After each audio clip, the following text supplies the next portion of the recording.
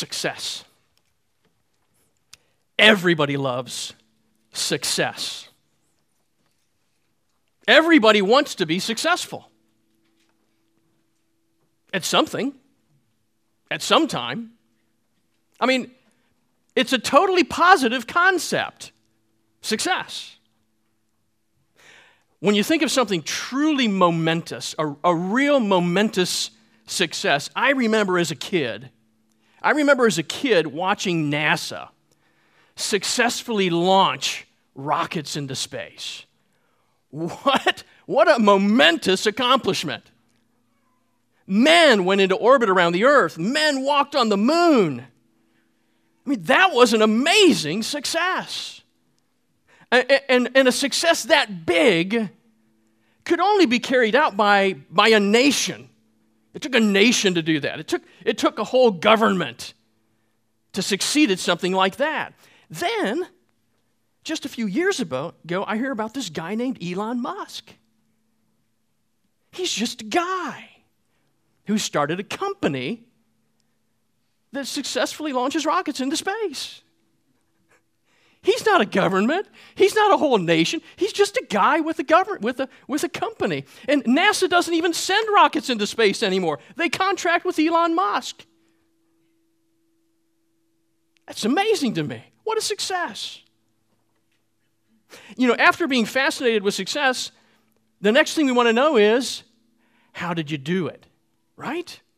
How did you get so successful? What did you do to be a success?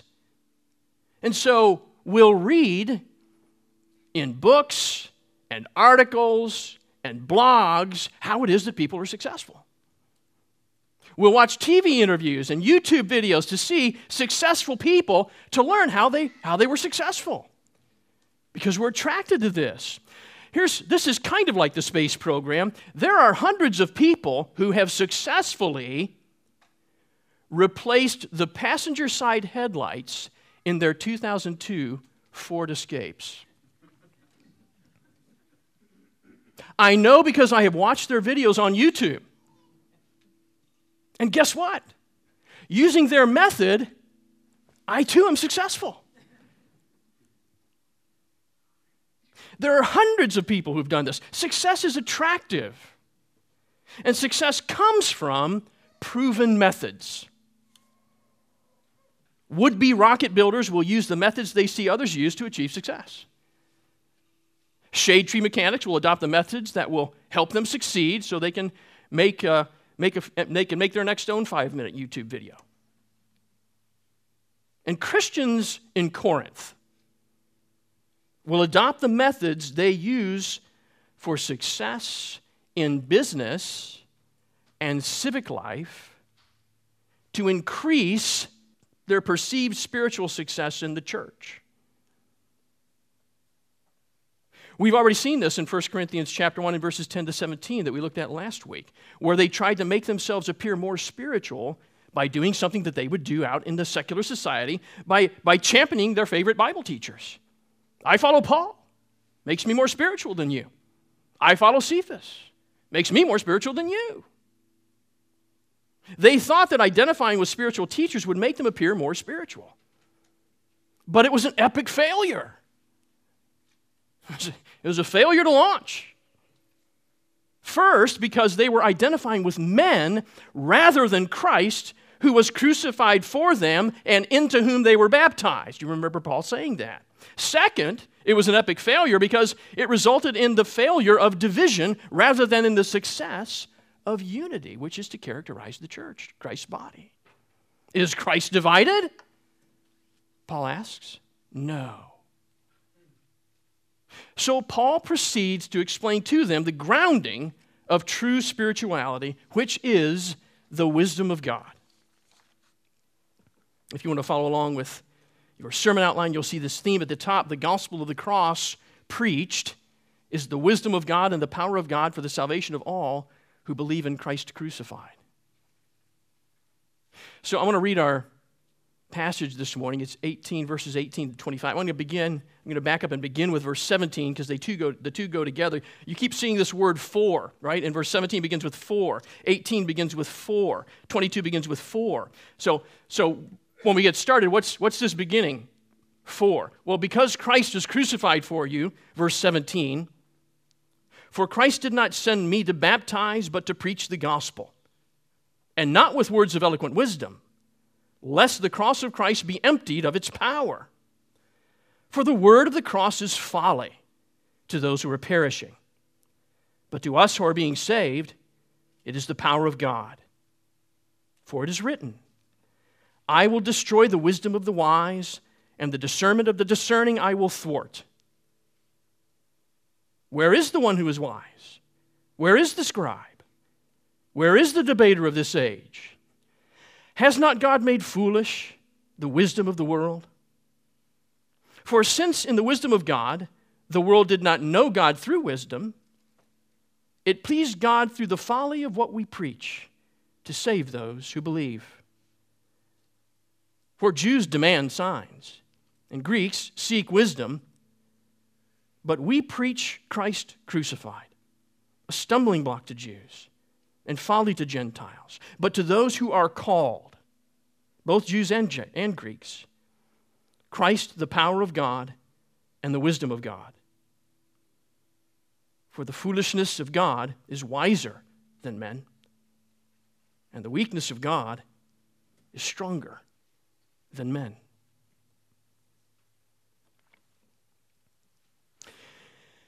When Jesus sent Paul to preach the gospel, Paul says there are two things involved in that. The preaching of the gospel involves content and method. Content and method. We can talk about each, but in the end, you can't separate them. They go together. The content of the gospel is that Christ was crucified to save sinners. So gospel preaching contains the power to save sinners. However, there is apparently a method of gospel preaching that can empty that content of its power. Paul says, Jesus sent me to preach the gospel, and not to preach it with wise words. That is, preaching in a way that spotlights the preacher, but results in hiding the cross. That's what Paul's talking about.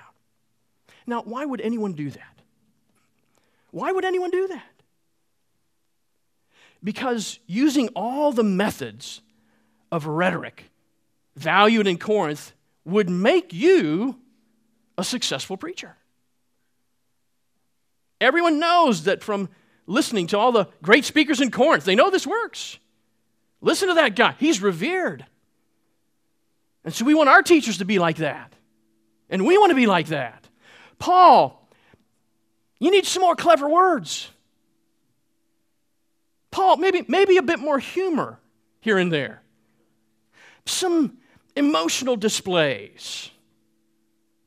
And skinny jeans. You can't just say people come. You can't just gather people and preach. You need to expand the worship experience. Preach the gospel, yes, but make the gospel a smaller part of a larger multimedia presentation. People don't want a sermon. They want a TED Talk. And Paul says, no. You see, because people will grab hold and be impacted by those methods and miss the power of the cross. In fact, I'll be sabotaging my own preaching of the cross if I did that. See, that's doing spiritual things with worldly methods. That's not a greater display of the Spirit. It's an emptying of the cross. That method renders the content of gospel preaching null and void. It empties the cross of its power. Don't you know that the word of the cross is folly to those who are perishing, but to us who are being saved, it is the power of God? Don't you know that? See, to us, the church of God, those who have been sanctified in Christ and called to be His saints, to we who have experienced the grace of God and the peace through Jesus Christ our Lord, to us who have been saved in our justification and are being saved in our sanctification and will be saved in our glorification in Christ, the word of the cross is the very power of God. We already know this.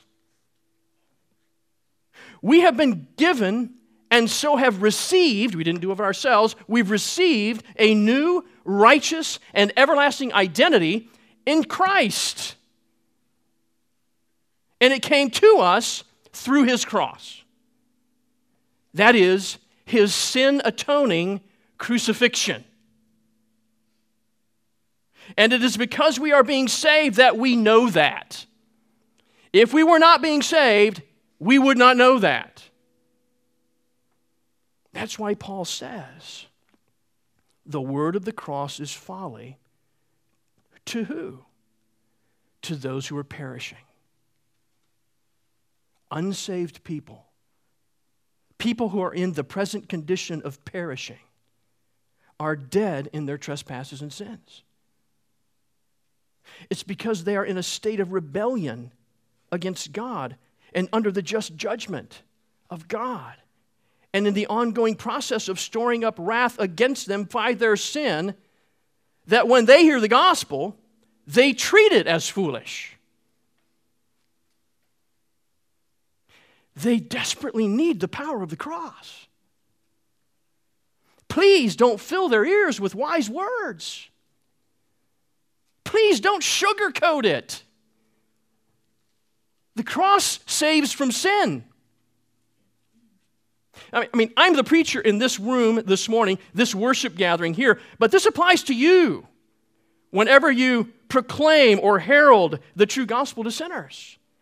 God's inevitable wrath upon sinners, it's a bitter pill, but you must administer it if you hope to see the power of God on display in the salvation of sinners.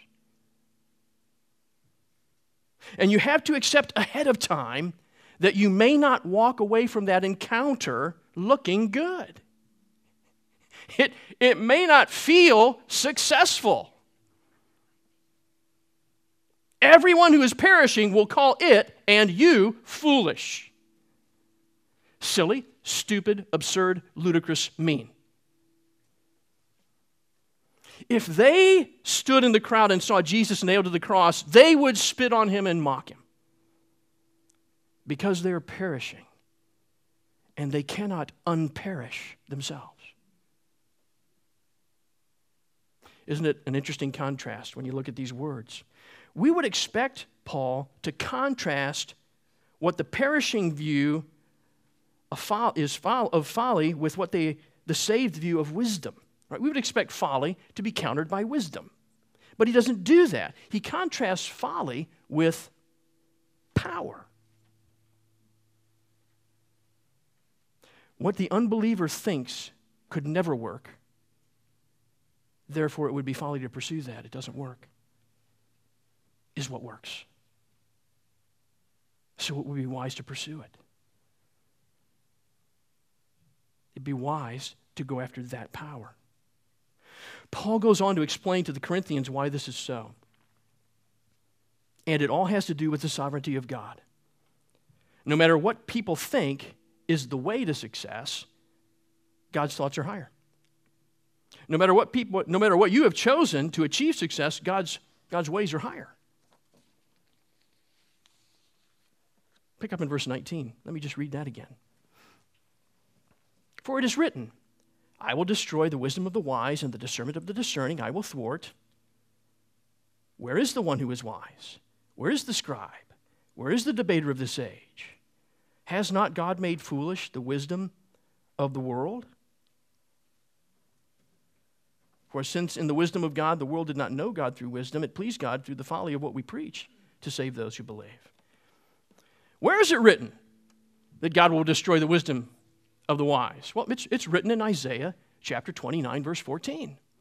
That's the verse that Paul quotes. Now, we just spent about a year in Genesis, and we have exercised this muscle of taking what we find in the Old Testament and tracing its fulfillment in the New Testament. So we may have to we may have to do a little exercising this morning because this is what we do when we're in the New Testament. We get a verse quoted in the New Testament. We have to know to go back to the Old Testament and find out what that verse has with it.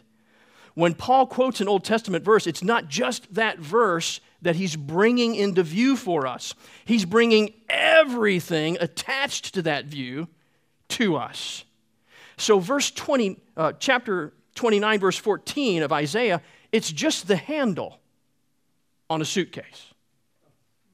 And Paul means for us to bring the whole suitcase forward and unpack it. We have to unpack the entire suitcase in order to understand its application here.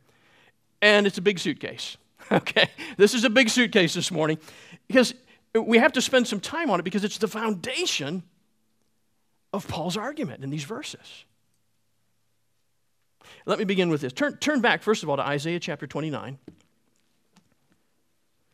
God's wisdom is greater than man's wisdom. But the people in Jerusalem, where Isaiah is, think that their wisdom is better than God's. Okay?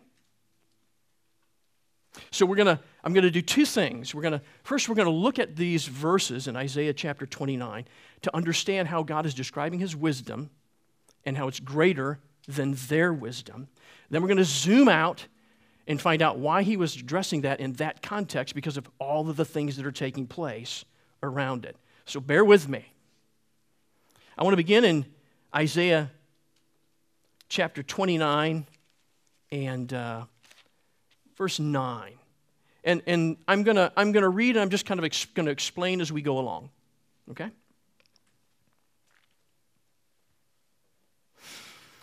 Astonish yourselves and be astonished. Blind yourselves and be blind. Be drunk, but not with wine. Stagger, but not with strong drink. For the Lord has poured out upon you a spirit of deep sleep, and has closed your eyes, the prophets, and covered your heads, the seers. Here's what's astonishing. It's going to be not wine, but a lack of wisdom that's going to cause you to stumble. You're going to blind yourselves with your lack of wisdom. I'm not going to say anything to the prophets. Their eyes are going to be closed. I'm not going to say anything to the seers. I'm going to cover their heads. I'm going to put a veil on them so they can't see.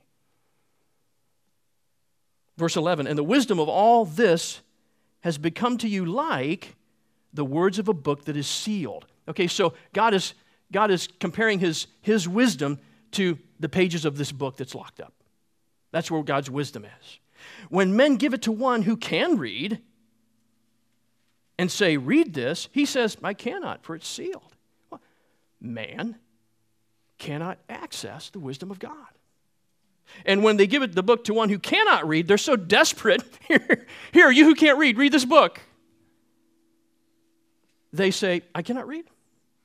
Because man cannot access the wisdom of God. And so then he says, verse 13, the Lord says, because this people draw near with their mouth and honor me with their lips, while their hearts are far from me, and their fear of me is a commandment taught by men. So the Lord says, well, they're kind of saying stuff about being committed to me, and they're kind of doing religious activities that look like they're worshiping me, but they're not. Because their hearts are far from me. It's lip service. It's offensive. And the commandments that they're following are not my commandments that apply to their hearts. The commandments that they're following are the commandments of men. Hey, do this stuff. Appear religious. Look spiritual. Verse 14. Therefore, behold, I will again do wonderful things with this people, with wonder upon wonder. And the wisdom of their wise men shall perish, and the discernment of their discerning men shall be hidden. Now, do you hear this? God says, even so, there will come a time when I'm going to do wonder upon wonder with these my people. And when I do, my wisdom will crush their wisdom. And everybody will see it. My discernment will crush their discernment. They'll be seen for what they are. unwise and foolish and without power. Skip over to verse 18. In that day, when God does wonder upon wonder, in that day, the deaf shall hear the words of a book. The deaf will hear God's wisdom. And out of their gloom and darkness, the eyes of the blind shall see. The blind will suddenly see God's wisdom that's in the book. The meek shall obtain fresh joy in the Lord. The meek who can't grab things for themselves, they'll be refreshed in the joy of the Lord. And the poor among you, the poor who are not heard and are forgotten, they will exalt the Holy One of Israel. Well, what about all those worldly people who are really, really successful? What's their life going to look like? Verse 20. For the ruthless, that's those who are successful and get what they want, they shall come to what? Profit? No, nothing. What about those who scoff and say, don't worry about God's word, don't believe that stuff, that's foolish. What about them? Well, their scoffing will cease. They will be shut up. Well, what about those who watch to do evil? Will they prosper? You know, those greedy businessmen taking advantage of people? No, they're going to be cut off. What about those who lie? They make an honest man out to be an offender by their lies. You know, that's not going to work. What about the snare? What about those who lay a snare for those who say, hey, what you're doing's wrong? Well, they're going to be reproved. They're going to be shown to be the ones who are wrong. And with an empty plea, turn aside him who is in the right. Those of you who are right and are saying so and are being turned aside by the whole big group, you'll be shown to be right. That's what's going to happen to the worldly wise. So God's saying all this about his great wisdom and the tiny, puny, ineffective wisdom of man. His wisdom is great, man's wisdom is folly, and they can't even access this. It has to be given. Why is he making this point? What's the context of God's words in the whole grand scheme of Isaiah? Well, remember back, the Assyrians, history lesson, the Assyrians, the ruling, reigning superpower, have just been marauding their way through all of the land, gobbling up kingdom after kingdom, taking them over to be their own, placing them all in captivity. And those Assyrians have finally gotten to the walls of Jerusalem, and they've laid siege to Jerusalem. And King Hezekiah, king of the Jews. Now, before this happened, God promised to Hezekiah that he would save Jerusalem. God says, Hezekiah, don't fear. Trust in me, I'll deliver you. But all of Hezekiah's wise men and military leaders think it's a foolish thing as they look over the wall at the Assyrian conquering army to trust in God. My goodness, why would we do that? Here's what the wise men think they should do. They should strike a military alliance with Egypt, like the second best world superpower at the time. Let's strike a military alliance with Egypt, and then together we'll fight Sennacherib, the Assyrian king, and by our combined military power and strategy, we will have been proven to be wise and powerful and to overcome and deliver ourselves. And so here's Hezekiah with this promise from God. He's the king, and here's all of the wise men saying, this is what you need to do. This is what will bring success. What will Hezekiah do? Turn to chapter 37. It's just back a couple more. We're still in Isaiah chapter 37. And pick up in verse 14. Hezekiah received the letter from the hand of the messengers and read it. So this is a letter from the Rabshakeh who's speaking on behalf of the Assyrians, and he's mocking God, and he's saying that your God can't save you, and you're in real trouble, Hezekiah. You just need to open the gates, or we're going to lay siege to you. That's the letter. And Hezekiah went up to the house of the Lord. He went to the temple in Jerusalem and spread before the Lord the letter. He said, look at all these words of mocking. And Hezekiah prayed to the Lord, O Lord of hosts, God of Israel, enthroned above the cherubim, you are the God, you alone, of all the kingdoms of the earth. You have made heaven and earth. Incline your ear, O Lord, and hear. Open your eyes, O Lord, and see, and hear all the words of Sennacherib. which he has sent to mock the living God. Truly, O Lord, the kings of Assyria have laid waste all the nations and all their lands, and have cast their gods into the fire, for they were no gods, but the work of men's hands in wood and stone. Therefore they were destroyed. So now, verse 20, O Lord our God, save us from his hand, that all the kingdoms of the earth may know that you alone are the Lord. So there's Hezekiah's decision. I'm not going to listen to the wisdom of the world and all of my wise advisors. I'm going to trust in the Lord. What does the Lord do? Look at verse 37. Still in chapter 37. Look over now to, verse 36. That very night, and the angel of the Lord went out and struck down 185,000 Assyrian soldiers in their camp. And when the people arose early in the morning, behold, these were all dead bodies. Then Sennacherib, king of the Assyrians, departed and returned home to live at Nineveh. So did things go well for Sennacherib? So Sennacherib goes home, and one day he's worshiping his God in his temple, and Adramelech and Sharezer, his sons, good boys, struck him down with the sword, and after they escaped into the land of Ararat and Esarhaddon, his son reigned in his place.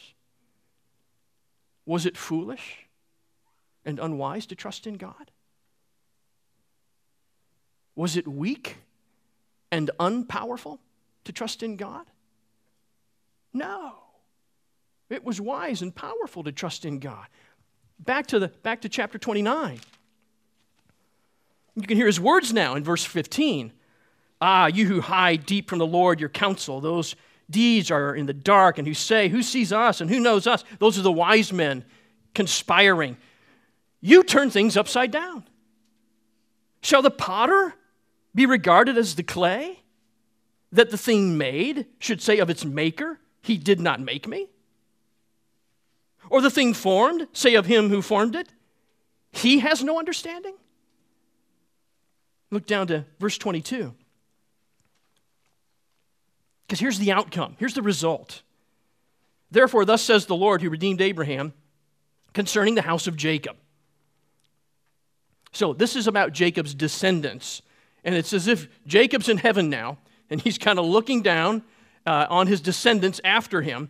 And Jacob shall no more be ashamed. He was ashamed of them because their hearts were far from God, and they weren't obeying him or following him. But there shall be no more shame. No more will his face grow pale.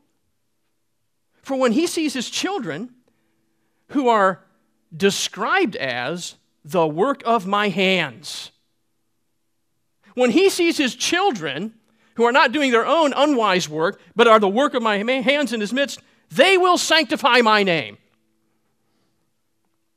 They will sanctify the Holy One of Jacob, and will stand in awe of the God of Israel. And those who go astray in spirit, they'll be brought back to understanding. They think they're so spiritual by following the unwise leaders of the world. They'll be brought back to God's wisdom. And those who murmur, those who complain, want to do it their own way, they will finally accept God's instruction. I mean, what is at stake in trusting the wisdom and the power of God over the wisdom and the power of men? What's at stake? Life and death. The kingdom is at stake. Everything rests on this. The wisdom and the power of God is greater than the wisdom and the power of men. One leads to life. One leads to destruction. So go back to 1 Corinthians chapter 1 and look at verse 20, which comes after this handle and the whole suitcase that comes with it. After all of that, Paul asks, so, where are your wise men, Corinth? Where are the scribes of your day? The Jewish experts in the Old Testament law. Where are the debaters of your day? The Gentile professional speakers with eloquent wisdom. Has not God already made foolish the wisdom of the world? Yes, he has. Paul is speaking in light of everything he just referred to in Isaiah. This is already a done deal. Long ago, God showed that he destroyed the wisdom of men with his wisdom and destroyed the discernment of men with his discernment. You want to find your wise men? That's a foolish thing to go after. And he moves into verse 21. For since in the wisdom of God the world did not know God through wisdom, it pleased God through the folly of what we preach to save those who believe. You will not think your way to salvation. You will not talk your way out of God's judgment with your clever words. You will not reason away God's certain and just wrath upon your sin. But there is a way for you to have the wonderful things that God will do for his people, wonder upon wonder. How? You must believe the gospel of the cross. You must place your faith in Christ crucified. Because it pleased God through the folly of what we preach to save those who believe. Those formerly deaf to God's wisdom will hear God's wisdom. And those formerly blind to God's wisdom will see God's wisdom. You meek, you'll be refreshed. You poor will become the very work of his hands. And together we will stand in awe of the Holy One of Israel. Now this is another matter of context and form that we need to catch and not miss. All the modern translations say that it pleased God through the folly of what we preach, singling out the content of the cross, right? It's the folly of what we preach. But it's not just the content, it's also the method that are considered folly. If you're reading the ESV, then down at the bottom you'll see a footnote that says, or this could be translated, the folly of preaching. The Old King James Version reads, for after that, after what, by the way? After explaining all of the facts of Israel in Isaiah chapter 29, that God's wisdom is greater than man's wisdom, after all of that, after God made foolish the wisdom of the world, in the wisdom of God, the world by wisdom knew not God, it pleased God by the foolishness of preaching to save them that believe. That's the Old King James Version. So the folly is the preaching of the cross. The cross being the content and the preaching being the method. Look at verse 22. For Jews demand signs and Greeks seek wisdom, but we preach Christ crucified, a stumbling block to Jews and folly to Gentiles. But to those who are called, both Jews and Greeks, Christ the power of God and the wisdom of God. For the foolishness of God is wiser than men, and the weakness of God stronger than men. Why does Christ crucified appear so weak and foolish to those who are perishing?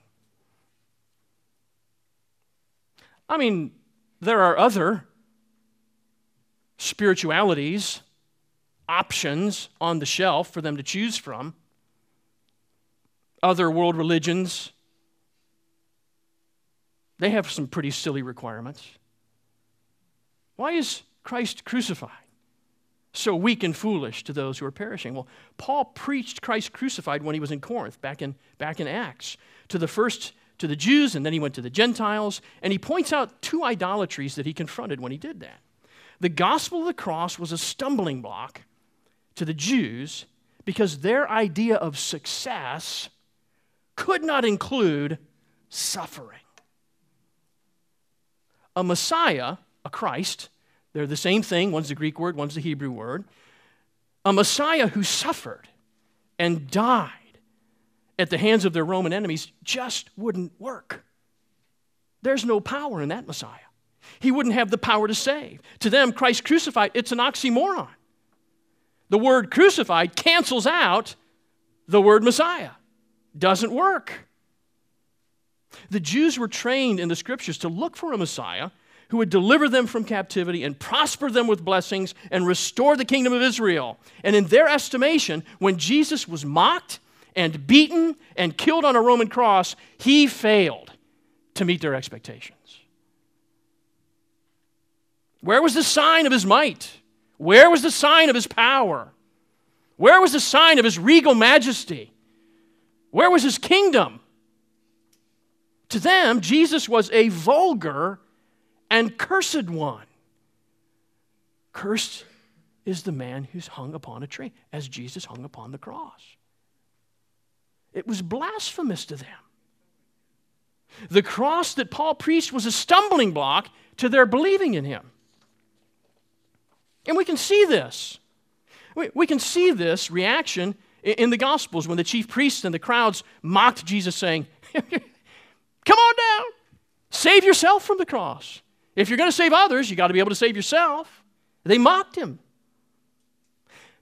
But we can also see it on the Emmaus Road. Remember the Emmaus Road at the end of Luke's Gospel? Two men who had been quietly following Jesus for years met Jesus on the road, and they tell him what's been happening in Jerusalem. That Jesus has been killed on a cross, buried in a tomb, and now there's a rumor that his corpse is missing. Do you remember their reaction to Jesus? We had hoped that he was the one to redeem Israel. Do you hear them stumbling? I mean, they're disappointed. Their expectation has been disappointed. They're not being cynical. I don't hear any cynicism in that. They're not being hard-hearted. They were genuinely disappointed that their hope in Christ had ended in crucifixion. They were stumbling over the cross. It doesn't fit their idea of a Messiah. It doesn't fit their idea of how God ought to go about saving sinners. A Christ who is crucified is weak and foolish. It's just not believable.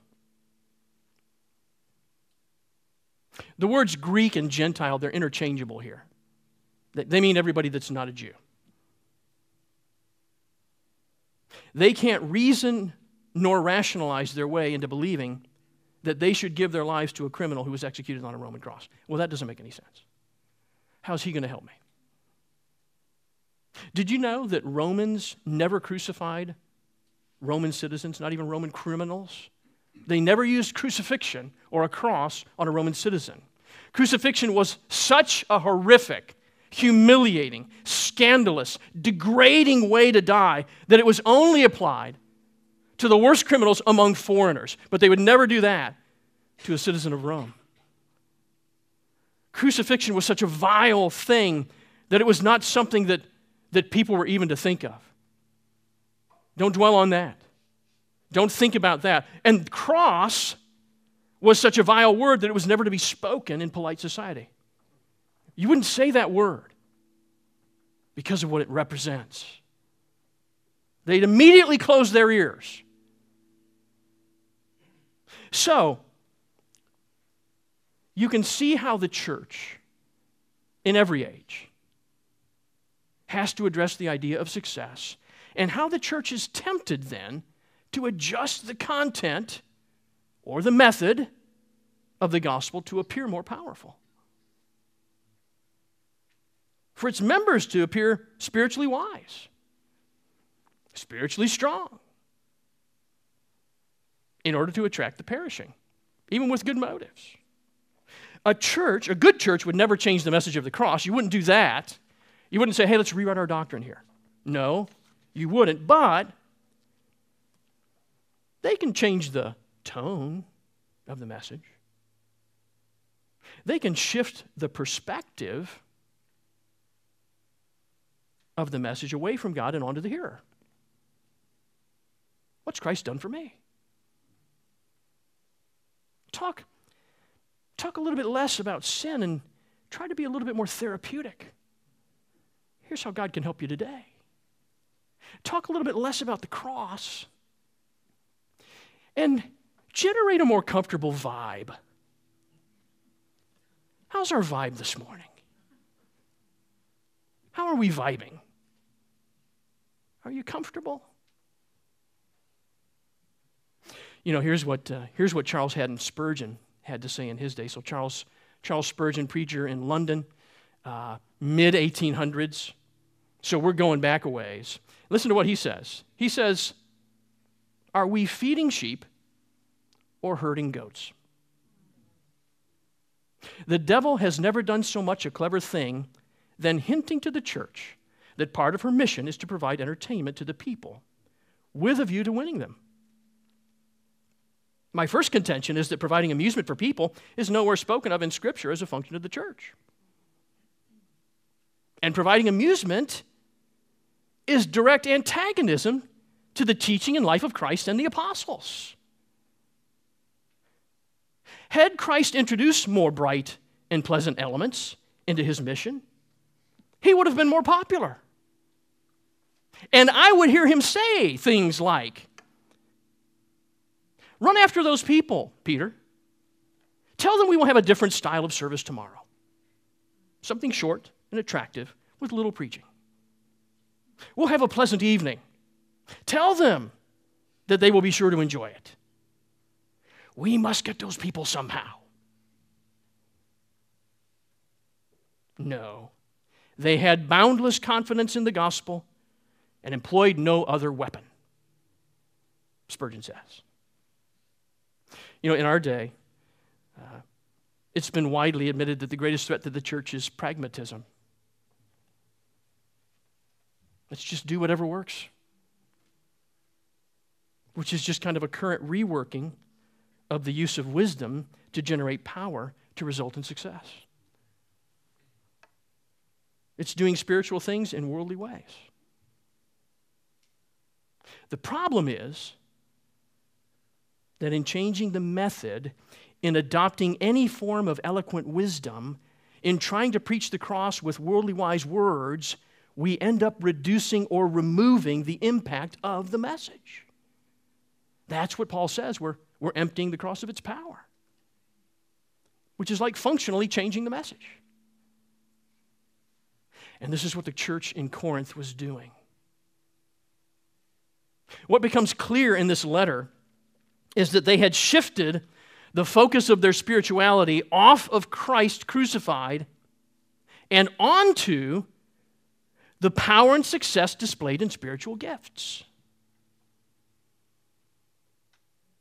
Look at what I can do. Look at how spiritual I am. I'm not spiritually weak. I'm not foolish. My spirituality is wise and powerful and successful. It says they elevate the spiritual gifts over Christ crucified. You know that churches today use technology and sociology and psychology while downplaying theology to appear successful, to promise wisdom and power to make your life better now. You can take up the spirit of power rather than taking up the cross of Christ. That sounds better. That's eloquent preaching. Many denominations have done the very same things that the Corinthians did, elevating the spiritual gifts over Christ, who is primary in the church. And so Paul says you need to be aware. You need to be aware of this. As you nudge the gospel into the appearance of success, you empty the gospel of its power. Because the gospel is about weakness and death. Because we are weak in our sin and spiritually dead. Christ became weak for us on the cross and was crucified dead in our place to give us spiritual life. The gospel is about weakness and death. Christ crucified is the wisdom of God that crushes the sinful folly of men. The wisdom and power of God in Christ was hidden to all of us when we were perishing. Even when we first heard it, we couldn't hear it. Even when we first saw it, we couldn't see it.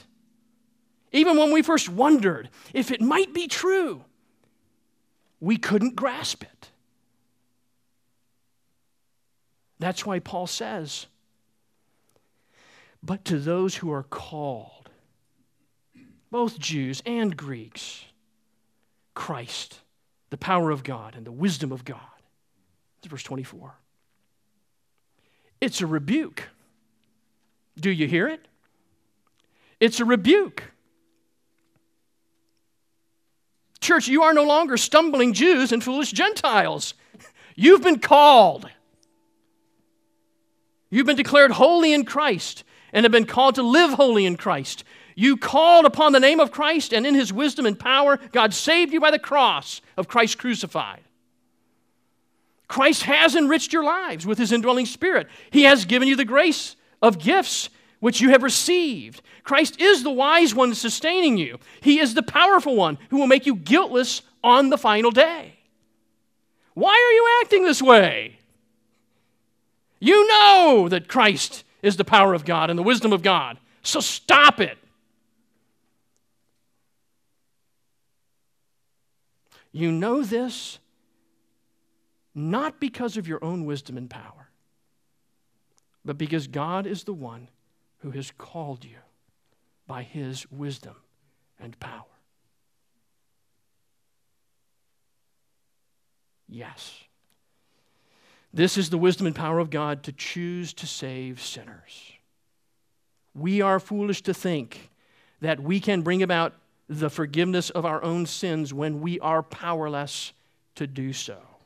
You are dead, dead, dead in your trespasses and sins.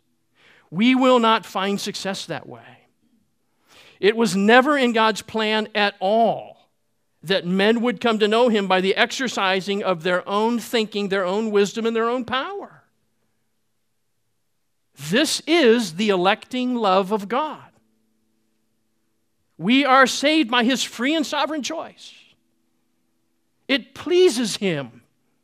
It pleases Him to save sinners and to do so through the folly of Christ crucified preached.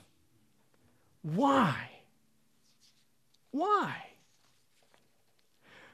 Why has He chosen to save sinners through the cross of Christ crucified and no other way? So that we would know that He is wise and powerful and good and gracious. So that as the workmanship of His hands, we would exalt Him in the name of Christ. But also, so that we would reject worldly wisdom and worldly power and worldly success. Not be fooled or lured by them, because they cannot even approach the wisdom and the power and the love of God that we already have in Christ Jesus our Lord. True spirituality is grounded in the wisdom of God. Let's pray.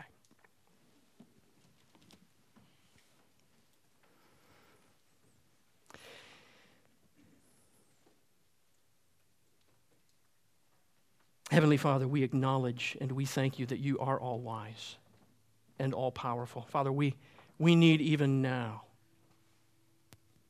to repent of the worldly ways in which we pursue spirituality or display spirituality, Father. We ask that you would help us to behold Christ crucified and only him. Father, that we would stand at the foot of the cross and declare him and love him and trust him, who alone has brought us peace with you. Father, cause us each and every day to go to the book of your wisdom and to find the wisdom of God there for our day, to find the power of God there for our daily living. That you would sustain us in this way, knowing that you will make us guiltless in the end. We thank you for your grace, and we thank you for the Lord Jesus Christ, in whose name we pray. Amen.